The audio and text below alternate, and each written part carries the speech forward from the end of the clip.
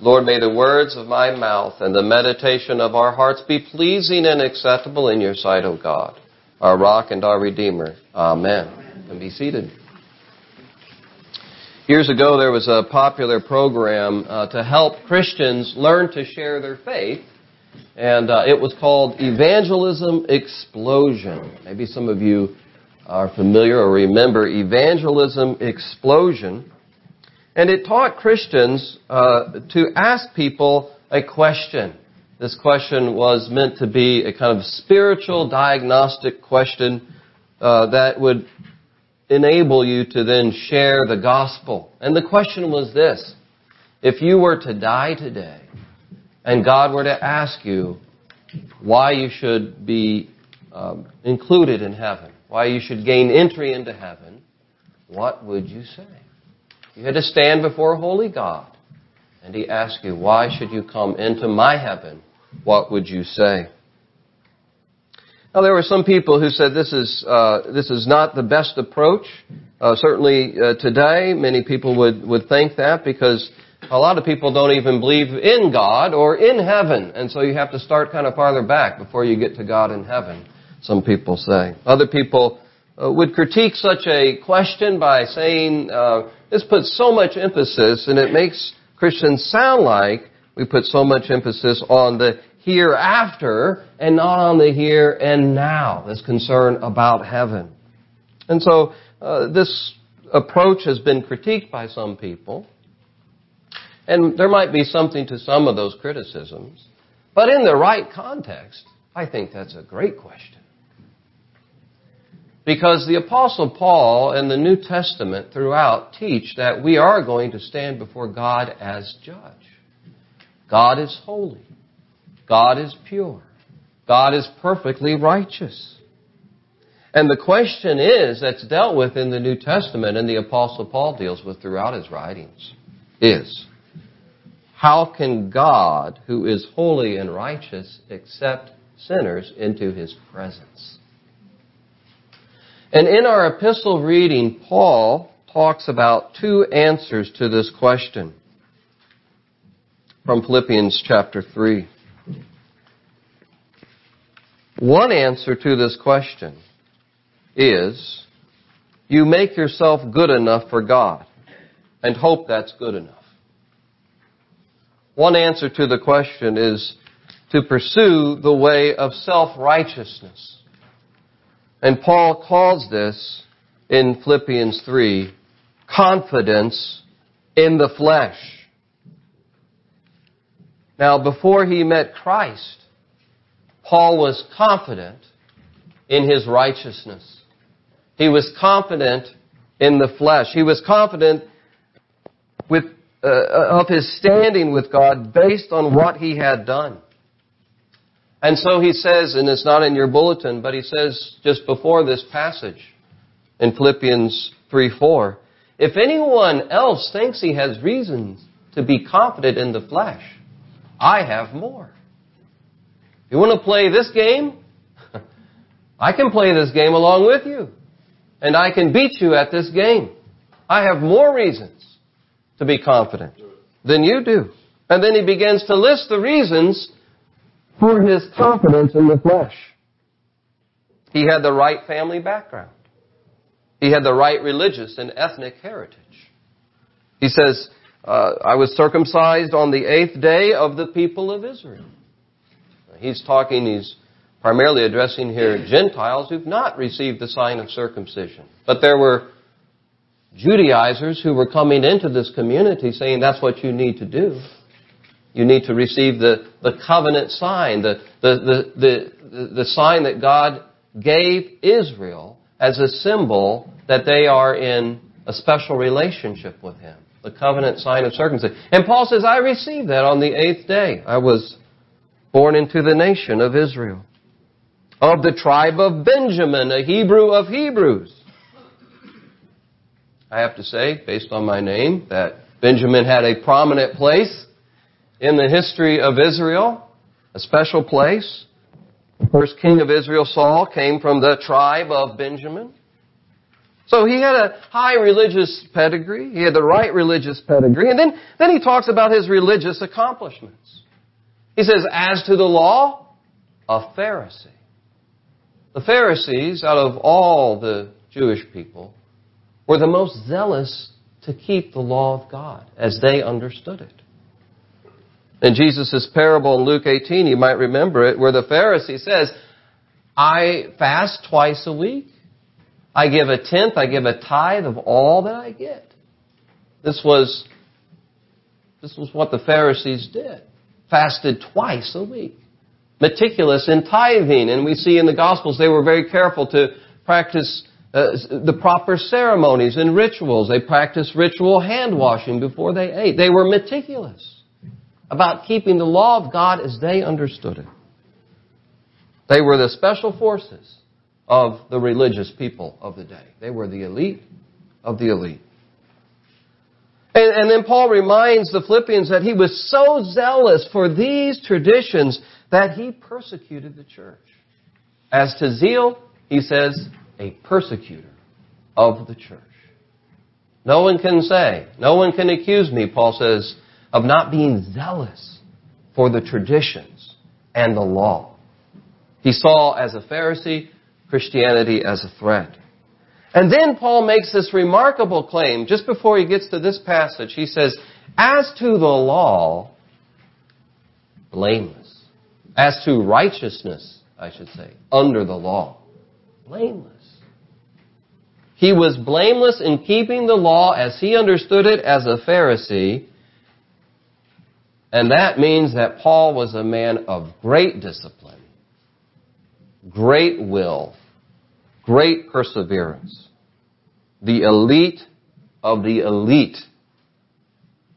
So he has, he's saying, I have every reason to be confident in the flesh. In being confident in my religious attainments and my heritage. But then, the turning point came when he met Christ. When he met Christ on the road to Damascus. And now he says, all these reasons that I had to be confident in my standing before God, the heritage, the discipline, the zeal, the pride, now I consider it rubbish. For the sake of knowing Christ Jesus, my Lord.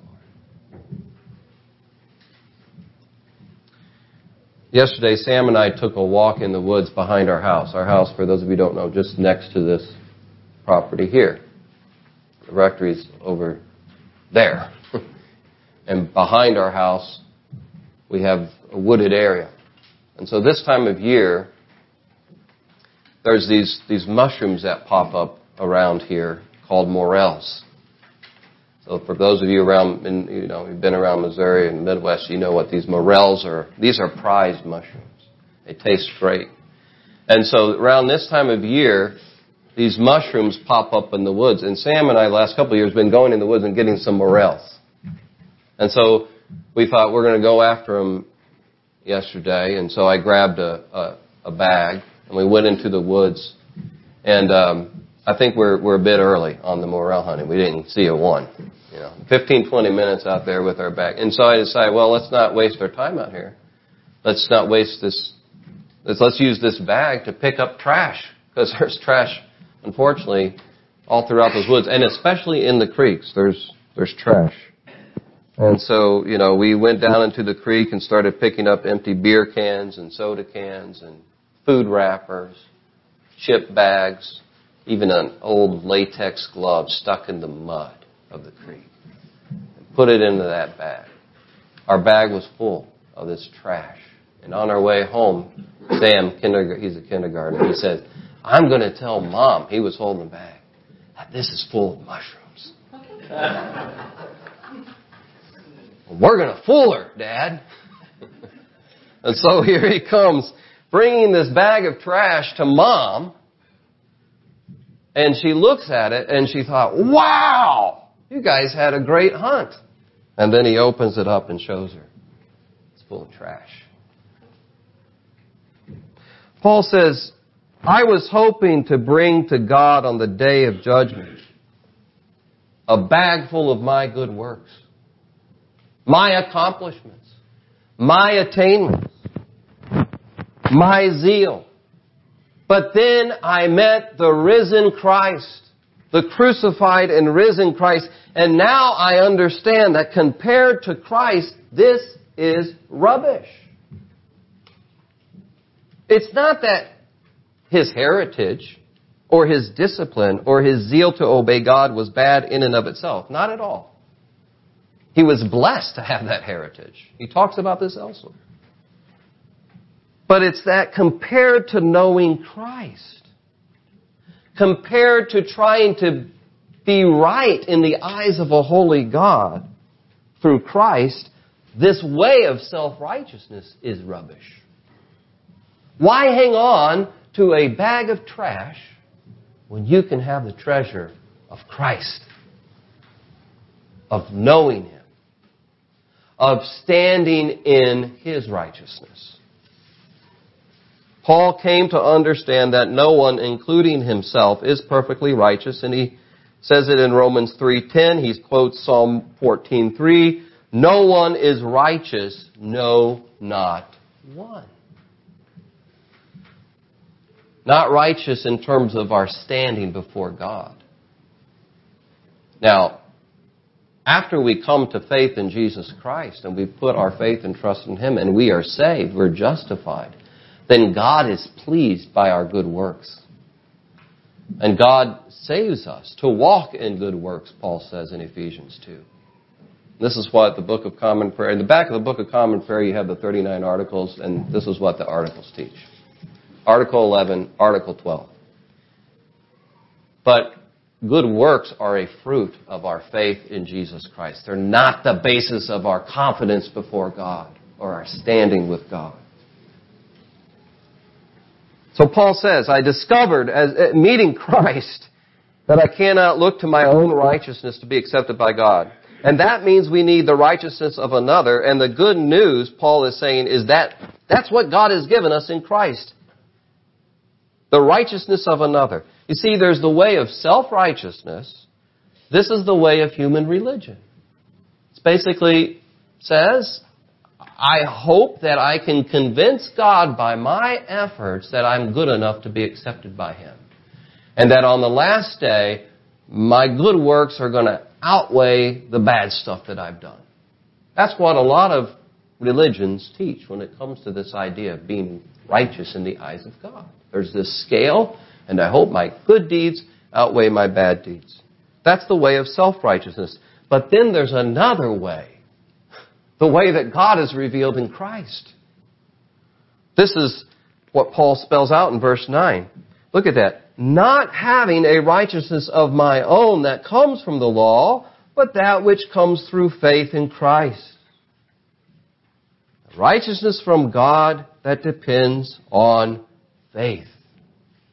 Righteousness from God. So now you see the two ways to answer this question. What is the basis of your confidence as you think of standing before a holy God? Is it a righteousness of your own, or is it the righteousness from God that comes through faith in Christ? If God has a way of righteousness, I want to take that way and not rely on myself. It's a righteousness from God that comes through faith in Christ. Not a righteousness of my own, Paul says. Now, if it's not a righteousness of my own, whose righteousness is it? Paul says, to be found in Him, in Christ. Not having a righteousness of my own.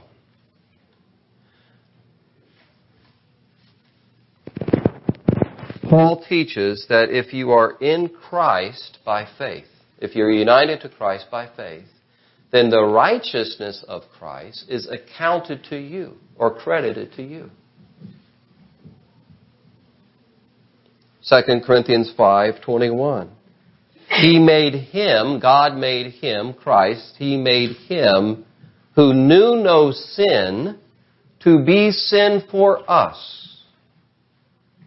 It's not that Jesus became a sinner, but he was counted as a sinner in the eyes of God as he took upon himself our sin at the cross. He made him who knew no sin to be sin for us, in order that in him, in Christ, through faith, we might be the righteousness of God. So Paul teaches that when we put our faith in Christ, we are united to Christ, and we are seen as righteous by God through Christ. Some people ask this question, they raise this question, how is it possible that God can credit to me the righteousness of another, Jesus Christ? It doesn't make a whole lot of sense. And I admit there's some mystery around this. But we can make some sense of it when we think about how Paul thinks about it. Paul, when he writes about this subject, and he uses terms like righteousness and credited and accounted, he's using legal terms. He's using terms from the courtroom. He's thinking about a judge and a courtroom. And that's helpful for us. Think of the laws related to inheritance, for example. In 2009, there were a couple brothers who lived in Hungary, outside of Budapest. They were so poor that they lived in a cave, and they made their living, if you can call it that, by selling scraps. I don't know how they got into that situation, but that's where they were in 2009. And then a social worker contacted them and said, you have a relative that was extremely rich. You have a grandmother who's a billionaire, and you're in their will. So these guys discovered that their maternal grandmother, who lived in Germany, had died and left them with around $5 billion. Talk about rags to riches. Cave dwellers to billionaires. They didn't earn that money themselves. It was somebody else's money. But they inherited it because they had this connection. They had this family tie. And now, by order of the law, this wealth was credited to them. And they became billionaires. Christ, our brother, lived a perfect life of obedience. And as we trust in him, God the judge credits his righteousness to us. He pronounces us not guilty, and more than that, he accounts us perfectly righteous because we're in him. And more than that, he gives us an inheritance that we didn't earn. Eternal life in his presence. When we are gripped by this truth, when we come to understand the truth of what God has done for us in Jesus Christ so that we can know God as our Father and stand in his presence for eternity, when we are gripped by that, it doesn't lead to spiritual passivity or laziness or moral laxity. That is one of the critiques of this kind of teaching and preaching. People will say, well, if you teach that your righteousness is based on what Christ has done for you rather than what you do for God, then you're going to allow people, you're going to give people the excuse to get lazy and not pursue holiness and righteous living. But look at what Paul says. That's not Paul's experience. It can be used that way, but that doesn't mean that it's a proper use. It's an abuse of the truth. What you see in the life of Paul is when he discovers this truth, it gives him a desire. This truth about what Christ has done for him gives him a great desire to be more like Christ. He becomes a man obsessed with Christ. He was obsessed with his own doing, and now his life is focused on knowing Christ and seeking to become more like him. Not that I've already obtained all this or I'm already perfect, but I press on. That's not passivity. I press on. I want to know Christ more. The one who's done this for me, I want to know Him more. This knowledge is not an intellectual knowledge. It's not just intellectual. It's an experiential knowledge. Knowing Christ. A mark of maturity, of Christian maturity, is this desire to want to know Christ and then to press on to become more like Christ, that I may know Him and the power of His resurrection and may share in His sufferings. Paul's writing this from prison, by the way. I don't know if you've had a bad week. I don't know if you're going through some difficulty. But the Apostle Paul is writing this from a prison cell. And he often was in prison. And he was often beaten for his faith in Jesus Christ. And yet there was something that animated his life and his pursuit of Christ. And it was knowing what Christ has done for him and was doing for him. He presses on. He presses on. Maybe today somebody here needs this reminder on this fifth Sunday in Lent that your confidence before God is not based on what you have done, but based on what God has done for you in Christ. Dane Ortlund has written, when we put our faith in Christ, we walk out of the courtroom having been declared not guilty, but throughout our lives we often suffer from gospel amnesia and go back into the courtroom. We can suffer from gospel amnesia when we forget. And when we forget the gospel, we begin to think, I haven't done enough to be confident before God. I haven't read enough Scripture. I haven't prayed enough. I haven't done enough for God to be confident before Him. We suffer from gospel amnesia when we fall into the trap of the world, of worldly thinking. The world teaches us that you've got to prove your worth by your accomplishments. The world says, prove it. Prove that you're worthy. Do something to make us applaud you. Show us what you got. Some sort of achievement, some sort of glory, some sort of identity that you can put forward that we can applaud. This is the way of the world. Prove your worth. And we can fall into gospel amnesia when we become anxious about our identity and forget our identity is based on what God has done for us in Jesus Christ. That my worth and my eternal value is found in God's love revealed for me in Christ. And therefore I live not for the approval of man, but I live to glorify Him and to serve people. Not seeking something from somebody, but I'm serving them based on my identity that God has given me in Christ. This is something that, as Paul says, he says, I'm not perfect, but I strive for this. This is something we're called to grow in. And so I just want to stop with that question that I raised at the beginning. That question that comes right out of Evangelism Explosion. As you think about standing before God, and if He were to ask you that question, why should I let you into heaven? What would you say? I would pray, and my hope and prayer for everyone hearing this, and everyone in this congregation, every member of Church of the Resurrection, anybody who hears it on Facebook, I want them to look not to the self, but to Christ and say, it's because of Christ. My confidence is in Christ and what He's done for me. Let's pray. Lord, we need these reminders of the gospel truth because we can suffer from gospel amnesia.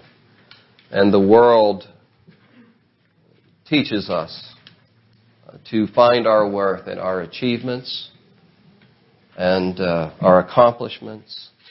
And even sometimes in the church we can fall into thinking that our standing with You is based on what You do, what we've done, rather than what You've done. So help us, God, to recover that today. Help us to recover the joy of our salvation. And thank You for what You did for us. In Jesus. It's in His name we pray. Amen.